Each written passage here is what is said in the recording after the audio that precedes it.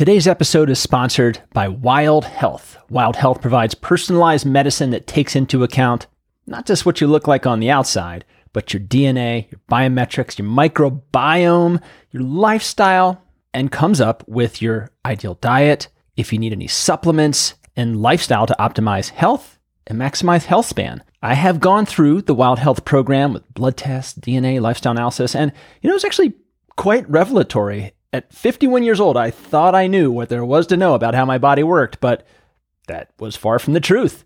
And if you want to go deep, they also have a fellowship where you can learn how to incorporate this kind of medicine into your practice. Go to wildhealth.com and use the code STIMULUS for 10% off any Wild Health care plan. Let's do the show. Hey, this is Dr. Rob Orman, and you are listening to Stimulus, a podcast that deconstructs ideas and strategies to live and work with intent. Don't just suck it up. Think differently. Here we go. Hello, my friends. If you're coming back, welcome back. And if you're new to the show, it is great to have you. As you can see on your podcatcher on the website, the title of this episode is How to Be an Effective Leader. Now, there's not one way to lead. Just go to any bookstore, go on Amazon and look at leadership books. You're going to find hundreds and all sorts of different approaches. But you can kind of tell when someone is a good leader. You just feel it. And we're actually going to break down what it means.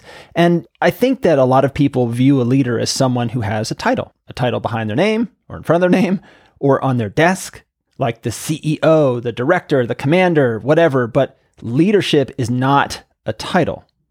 I know, and I know that you know, high-level administrators who are horrible leaders. When I worked in a kitchen as a teenager, there were line cooks who were amazing leaders. Leadership is a state of mind. It is an approach. And in today's show, we have two guests.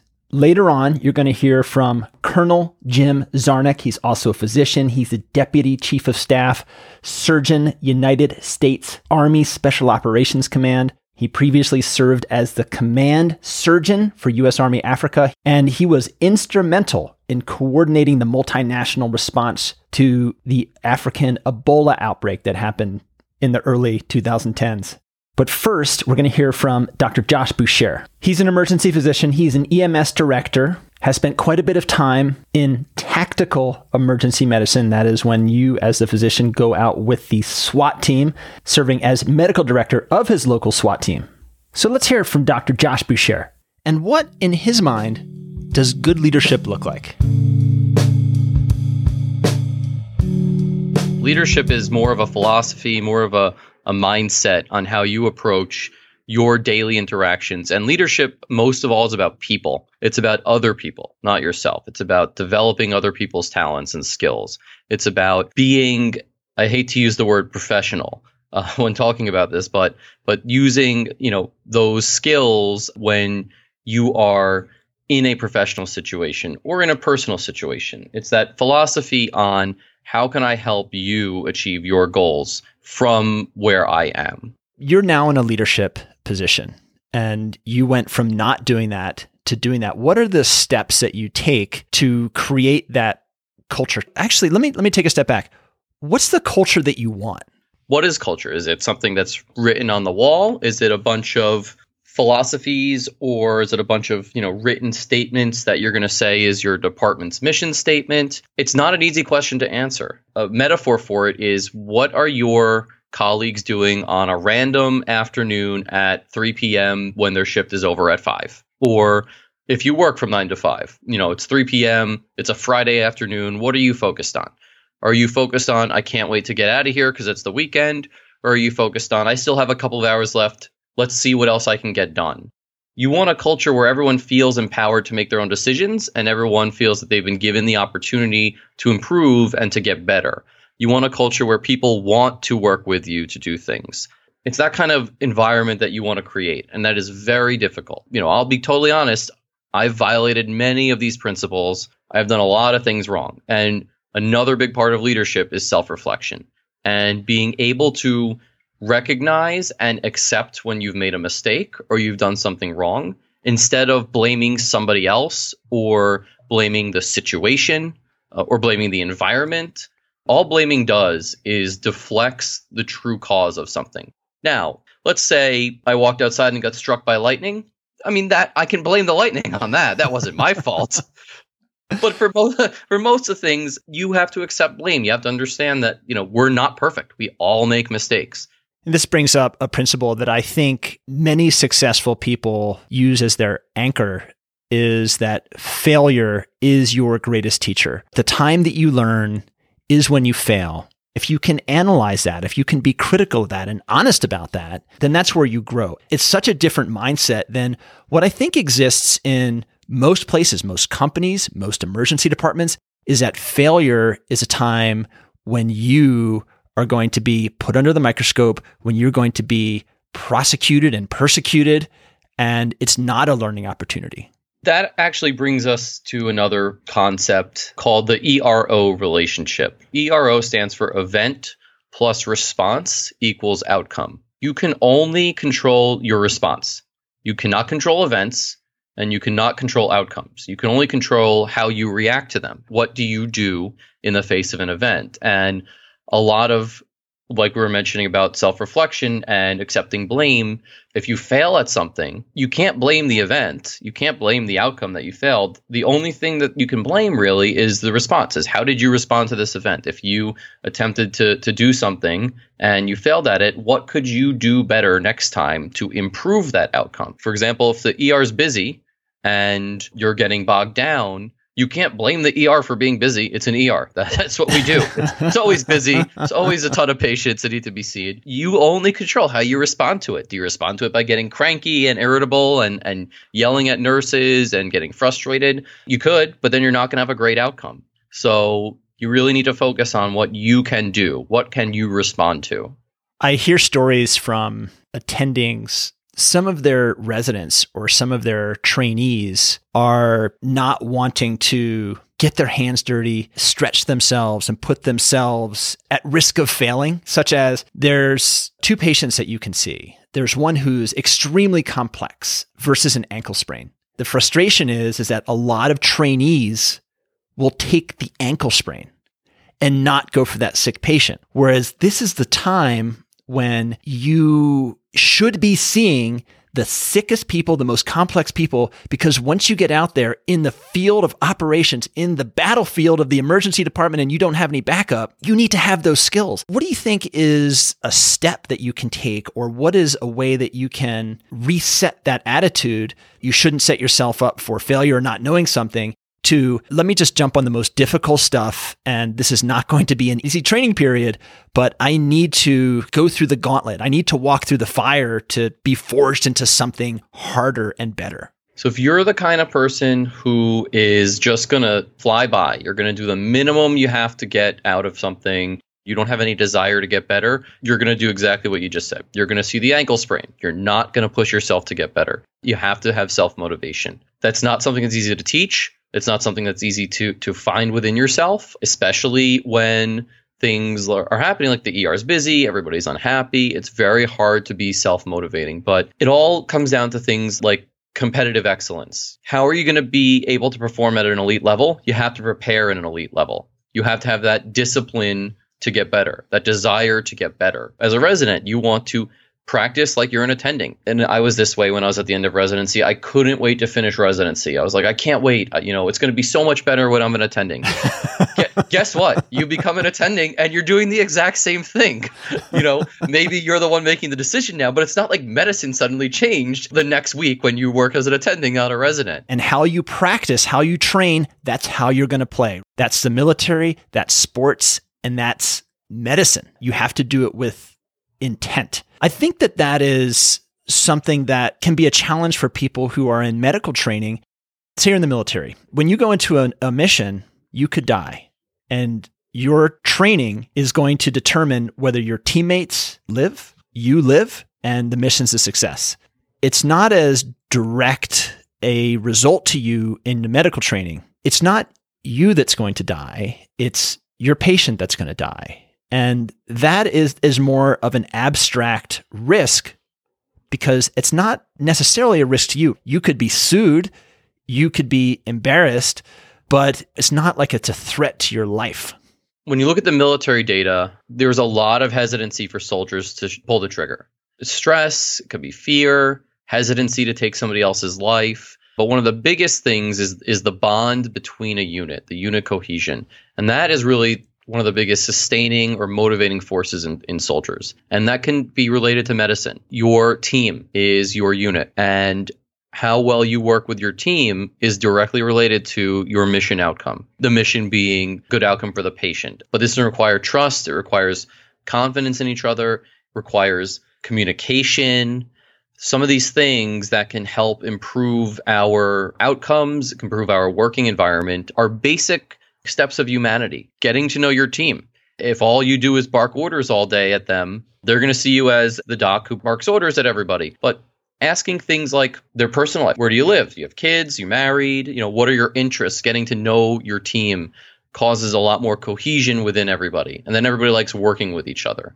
And those things tend to lead to more positive environments, especially at work, especially in the emergency department where we work with the same team every single day. I experienced what you're talking about recently. Had a patient with chest pain who was, kind of algorithmically being worked up. And it was a very atypical situation.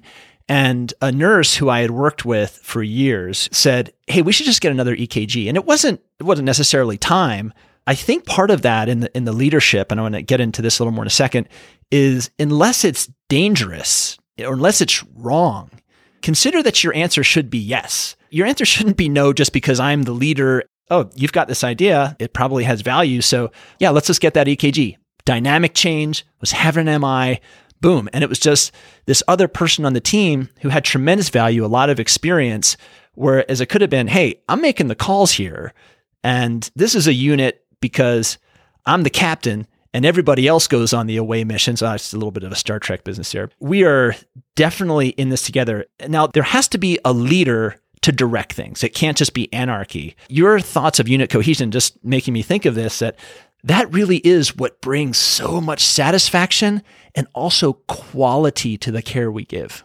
That's a great example. And that environment that you created enabled that nurse to feel comfortable enough to come to you with a suggestion that one may say is outside their scope of practice, but that's never outside our scope of practice. If the tech comes to me, if they come to me and say, "Hey, Josh, this person doesn't look so good," I'm going to get out of my seat and go see the patient. Because I've created that environment where I want them to come to me if they have questions, if they have concerns. When you've created that environment, people are much more likely to come to you with things.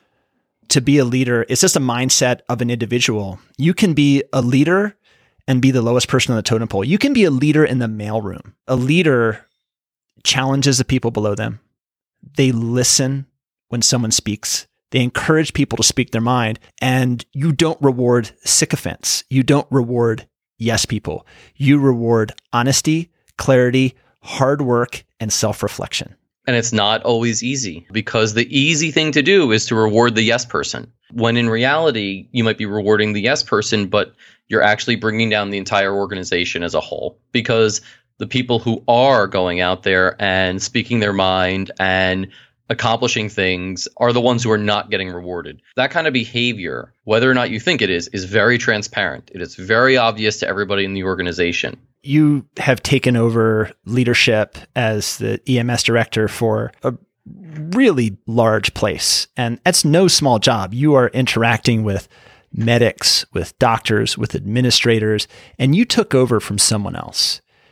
And that transition is going to happen to a lot of people who are listening to this, people who are going to become directors of their group. Maybe they're going to go into business or something, or maybe somebody's listening to this and they're in business and they're going to go into a position of leadership. And when I say that, I mean, your job is to be the leader. And that's not only your job, that's your job title. What do you think are the keys to success when you make that transition, when you take over? One thing is never bash the prior person that you're taking over for. You don't want to come into an organization being the new person, say, everybody else here who did this before sucked, and I want to change all this stuff. You're going back to that behavior of blaming things that have happened. You want to thank the person who led this place before you. Everyone did the best job that they could. Whether or not you agree with some of the decisions are irrelevant, because you'll have the ability to make changes. I think that outreach is incredibly important, and transparency from a leadership position.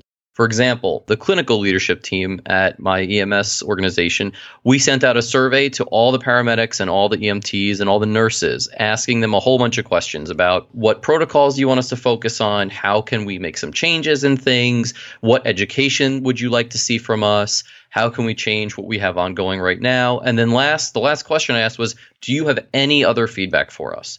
And a lot of it was very interesting. A lot of it was very self-reflective. We got some feedback that we haven't been as responsive as we should be. When we're getting an email about something and we're not getting back to them for a couple of weeks, that's on us. We need to do better at that. Outreach and transparency from the top down I think is really important for an organization. If people actually were able to listen to other people and understand where people come from, we would all be much better at humanity. Let me give you an example. At one of these seminars I went to, they paired you up with a person who was just sitting next to you, some random person, and they asked you had to listen to them talk to you about a problem for 3 minutes, and you could not say a single word for 3 minutes.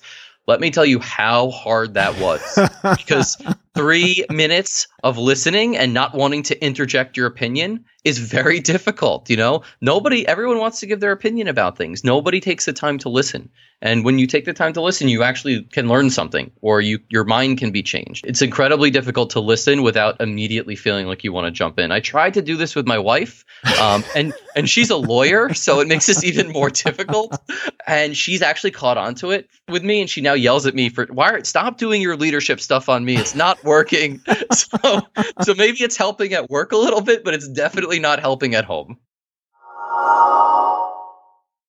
Good leadership is about other people, not about you if you're the leader. Your ego isn't the client. And as a leader, self-reflection, critical skill, recognizing when you've made a mistake. And the ERO relationship, I think that this comes from a group called Focus 3. Josh has done a lot of training with them. ERO, event plus response equals outcome. All you can control is your response. And if you fail, don't blame the event. Think about, how did you respond? And how you interact and relate to your team. That's going to translate into results. We've all experienced this. The unit cohesion. When there is unit cohesion, it's tremendously motivating. When there's not, going to work can really suck. And is there an environment where your team feels that they can speak freely without repercussions or without any sort of belittling or retribution, and also that they are empowered to make decisions? When you take over as a leader, try not to malign the previous leader. That just blames, doesn't move anything forward. Our second guest is one of the most engaging and thoughtful people I've ever met. And I've only met him once at a conference. We hung out for 2 days. We ended up actually having a 2-hour conversation on life, death, applying philosophy, applying principles to action. Amazing guy. His name is Jim Zarnick. He's an emergency physician. He's also a colonel in the United States Army, and usual proviso, the views he expresses do not necessarily represent the Department of Defense or U.S. Army. He's a consultant to the United States Army Surgeon General for Operational Medicine. He is the United States Army Medical Liaison to the British Army, the British Ministry of Defense. And you may have actually seen him on the news, on CNN a few years back during the Ebola crisis in West Africa. He was part of the U.S. Army leadership helping to manage the pandemic. And actually what happened during the recording on the interview you're about to hear, before that, we had a pretty long discussion of exactly what went down in Liberia during the Ebola outbreak. What did things look like on the ground? What were the steps that were taken to get this contained? Really interesting, and we'll release that in the future. But today's discussion isn't about Ebola. It's about leadership. And I've heard from many physicians, actually sometimes even people that aren't even in emergency medicine, Jim's in emergency medicine, but just physicians in general, that Jim's someone they want to follow, want to lead them. What makes someone like that tick? What are the principles that guide them, that evoke that kind of response? And you'll hear some similarities in what Josh talked about, but also some very granular details about how he does it, things he says. We talk about training young leaders. Should a leader be seen as a buddy, as a friend? The importance of a shared sense of purpose. how to start a conversation with a biker gang in a bar, handling email when you get maybe 50 messages an hour, and Jim's call to action for us to help mentor military medics. Here we go.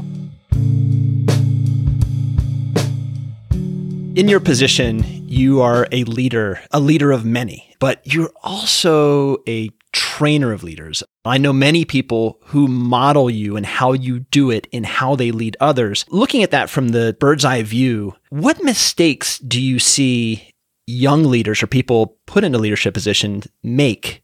And then when they correct those particular mistakes, they become good or effective leaders. Young leaders far too often fail to realize that it's not about them. As a result, their ego is in the forefront of what they do. And so they see the world through their eyes, and every decision or potential decision or failure or success through their eyes. And fundamentally, we're all on this planet together, and no one's getting out of this thing we call life alive. So this is a joint venture with a very clear endpoint. And so what many leaders, young leaders do that fail is they fail to check their ego at the door, and they fail to make it about a mission or a common goal, rather about themselves. Learn how to say, I need your help. And then rather than saying, why the are you doing that?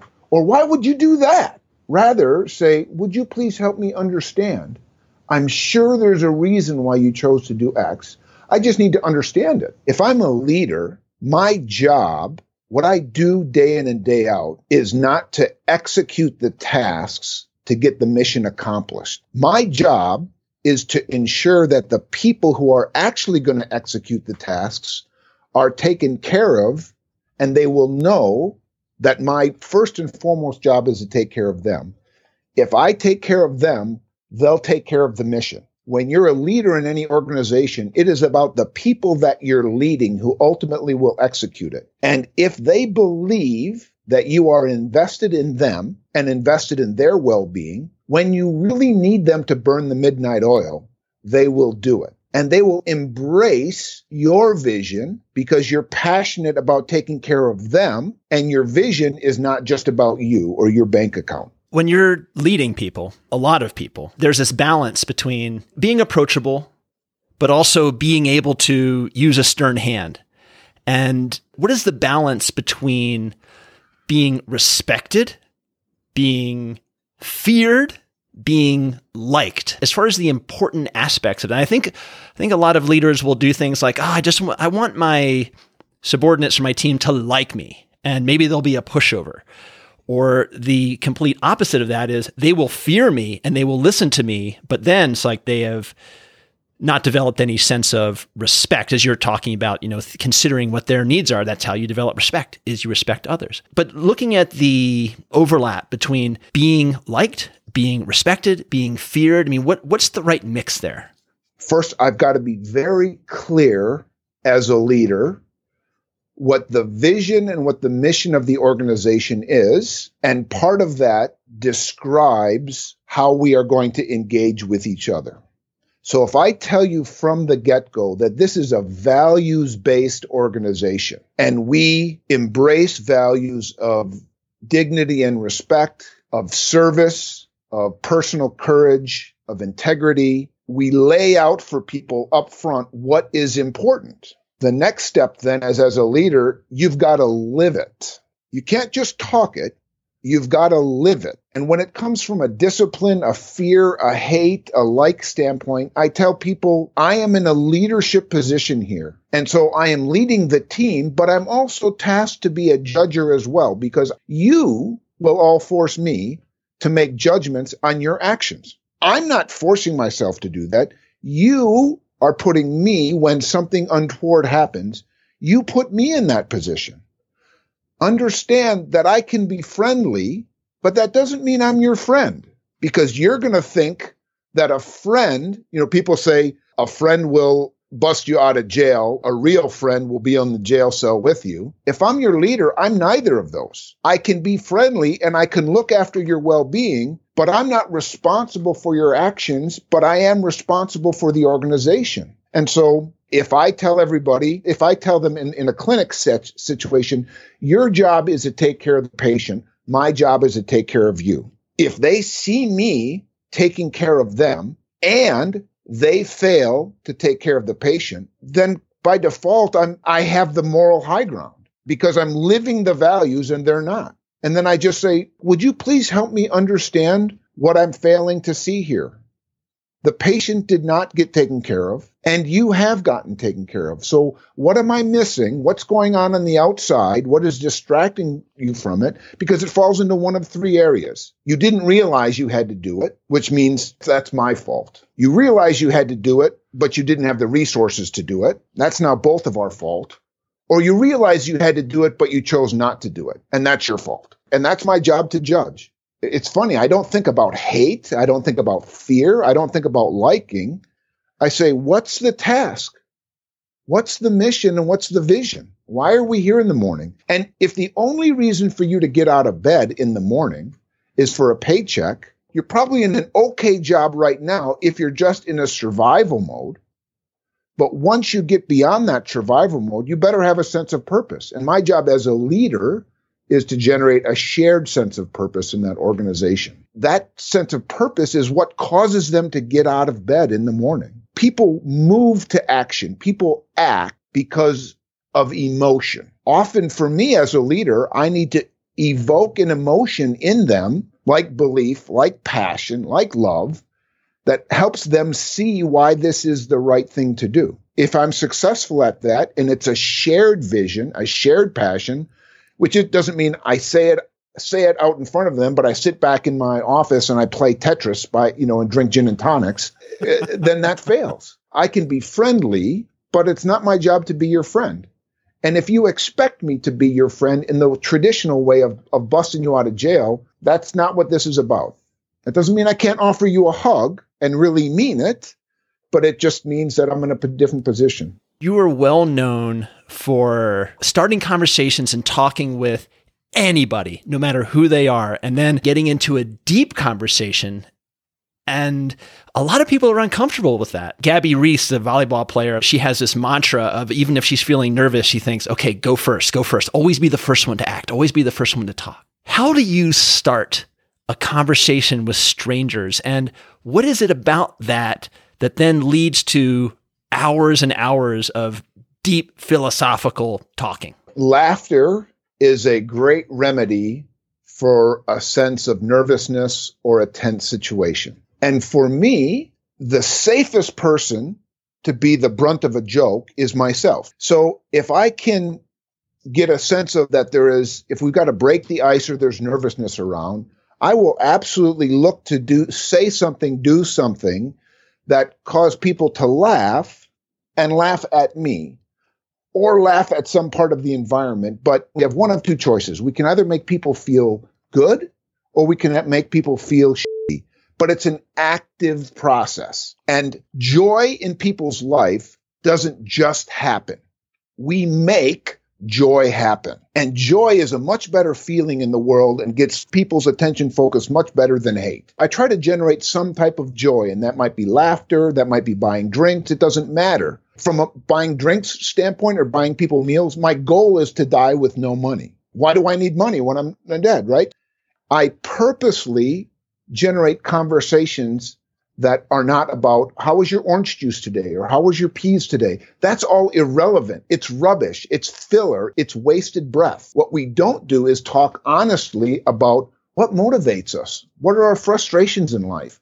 How can you lean on me? How can I help? Let's say we're at a bar having some Guinness Stout, and across the bar is a motorcycle gang. And these look like rough customers. In fact, they are rough customers. It's not just the weekend warrior accountants. It's like, oh no, this is a legit motorcycle gang. And I said, hey, Jim, I want you to go start a conversation with those guys. How would you approach that? How would you break the ice? And what would be your demeanor? Very much a sense of humility. And it's always from the standpoint of asking for help. So I would walk up to them and I would say, excuse me, gentlemen, I apologize for interrupting, but I'm looking for your help. I need your help. Would you please help me understand probably the biggest ways in which motorcycle gangs are misinterpreted or misrepresented in the media, or what are some of the common beliefs that are just wrong? because I know that you are people just like me. You believe in a sense of a family and a sense of code. You work together as a team. And we all came from different roots, but were not born into this motorcycle gang. But there's many people who will cast dispersions on a motorcycle gang. Would you help me understand where most of us just fail to understand correctly? Right to the core, just kind of, hey, I want to take a heart biopsy. Let's see what it looks like inside. You are clearly putting them above yourself because they have knowledge that you don't. This isn't the nefarious Jim technique of how do I get over on people. I really want to know. I want to know. And I think they have a story to tell. And so rather than just going, oh, it was rainy today, it's supposed to be rainy tomorrow, which is all rubbish talk. Wouldn't it be awesome to have beers and let these guys tell from all their different perspectives? And then after about 5 or 10 minutes where they really start to get passionate and believe it, I'll say, look, I can imagine that you are all getting parched, and I want to hear more of this. So rather than you get parched, can I please buy you all a round of drinks, and we can sit down, and I'm just going to listen because this is really helpful for me. People might be thinking that they're hearing about your mission in Liberia and thinking that you're elbow crawling through the mud 24/7, but a lot of your job as, a leader of many and very complex processes involves email. How do you manage email? I make it very clear to people that there's no such thing as an urgent or an emergent email. If you need me to respond, you'll call me. That also applies to texts. There's no such thing as an emergent text because you presume that I have my phone next to me and I'm just waiting for your text to come through. When I do get email, I color code it. I make red emails that come from my senior leaders, from my commanders that I must respond to. I'm in the military. We defend democracy, but we don't practice it. So I must respond.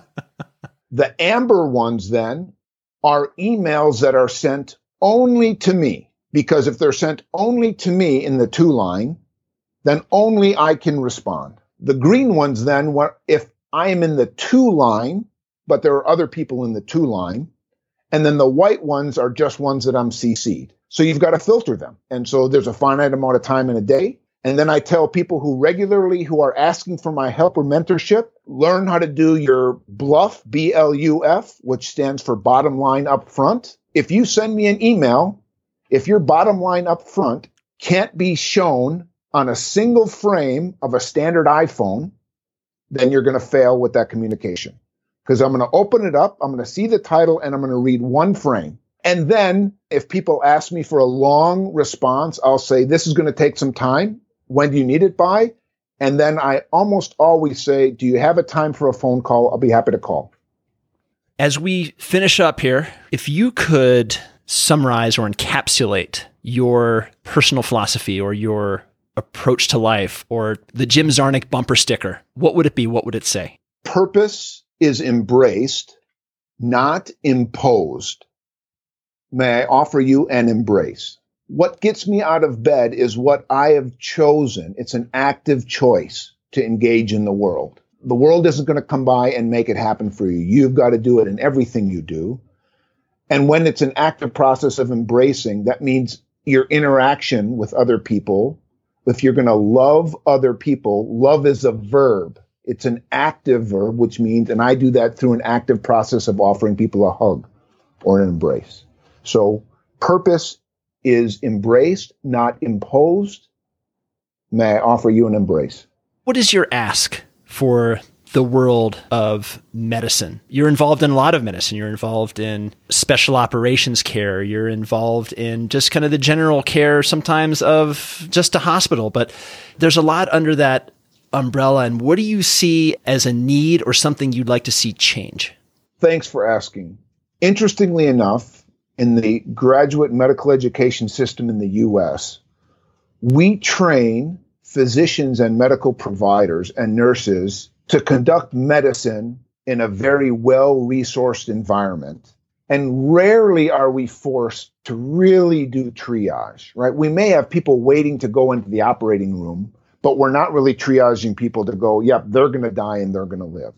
My ask to every trauma center, to every emergency department room, to every clinical setting in ICU. If you are afforded the opportunity to work with medics from the Department of Defense, run toward that opportunity and embrace that opportunity. Please don't run away and find reasons why you can't do that. The reality is these young men and women are the national treasure of the United States. And we are tasking the young medics to do medicine in a forward deployed, austere environment that none of us providers are ever trained to work in. The closest thing they're going to get to that is working in your emergency department and your ICU, and you mentoring them, helping them understand how to make clinical decisions. And it's not just about doing procedures. The senior lawyers in the hospital say, no, sorry, we can't have them do this. And the financial guy says, well, we don't know how to bill for that. And the nurses say, well, that's well outside their scope of practice and they don't have X, Y, and Z. Look, I got it. I understand. But we're not deploying our healthcare system. We're deploying young medics whose task is to do the best they can in the environments that we are going to send them in. So please, if you have an opportunity, own that opportunity to train them and make it an institutional fix. Because no kidding, your son or your daughter or your family member may be underneath their care.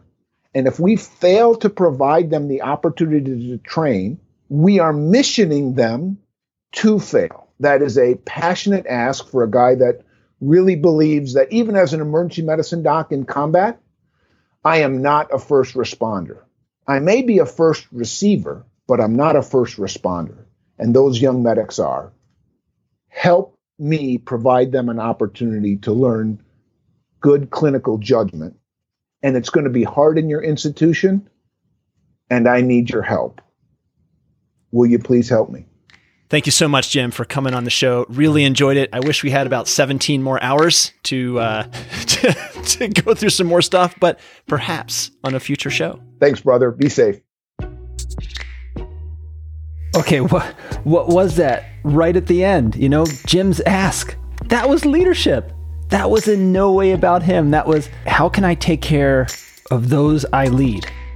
Well, that's it for today. For complete and detailed show notes of this or any other episode, just go to our website, stimuluspodcast.com. There, you can also sign up for our newsletter. You could see some videos. I mean, you could really get down.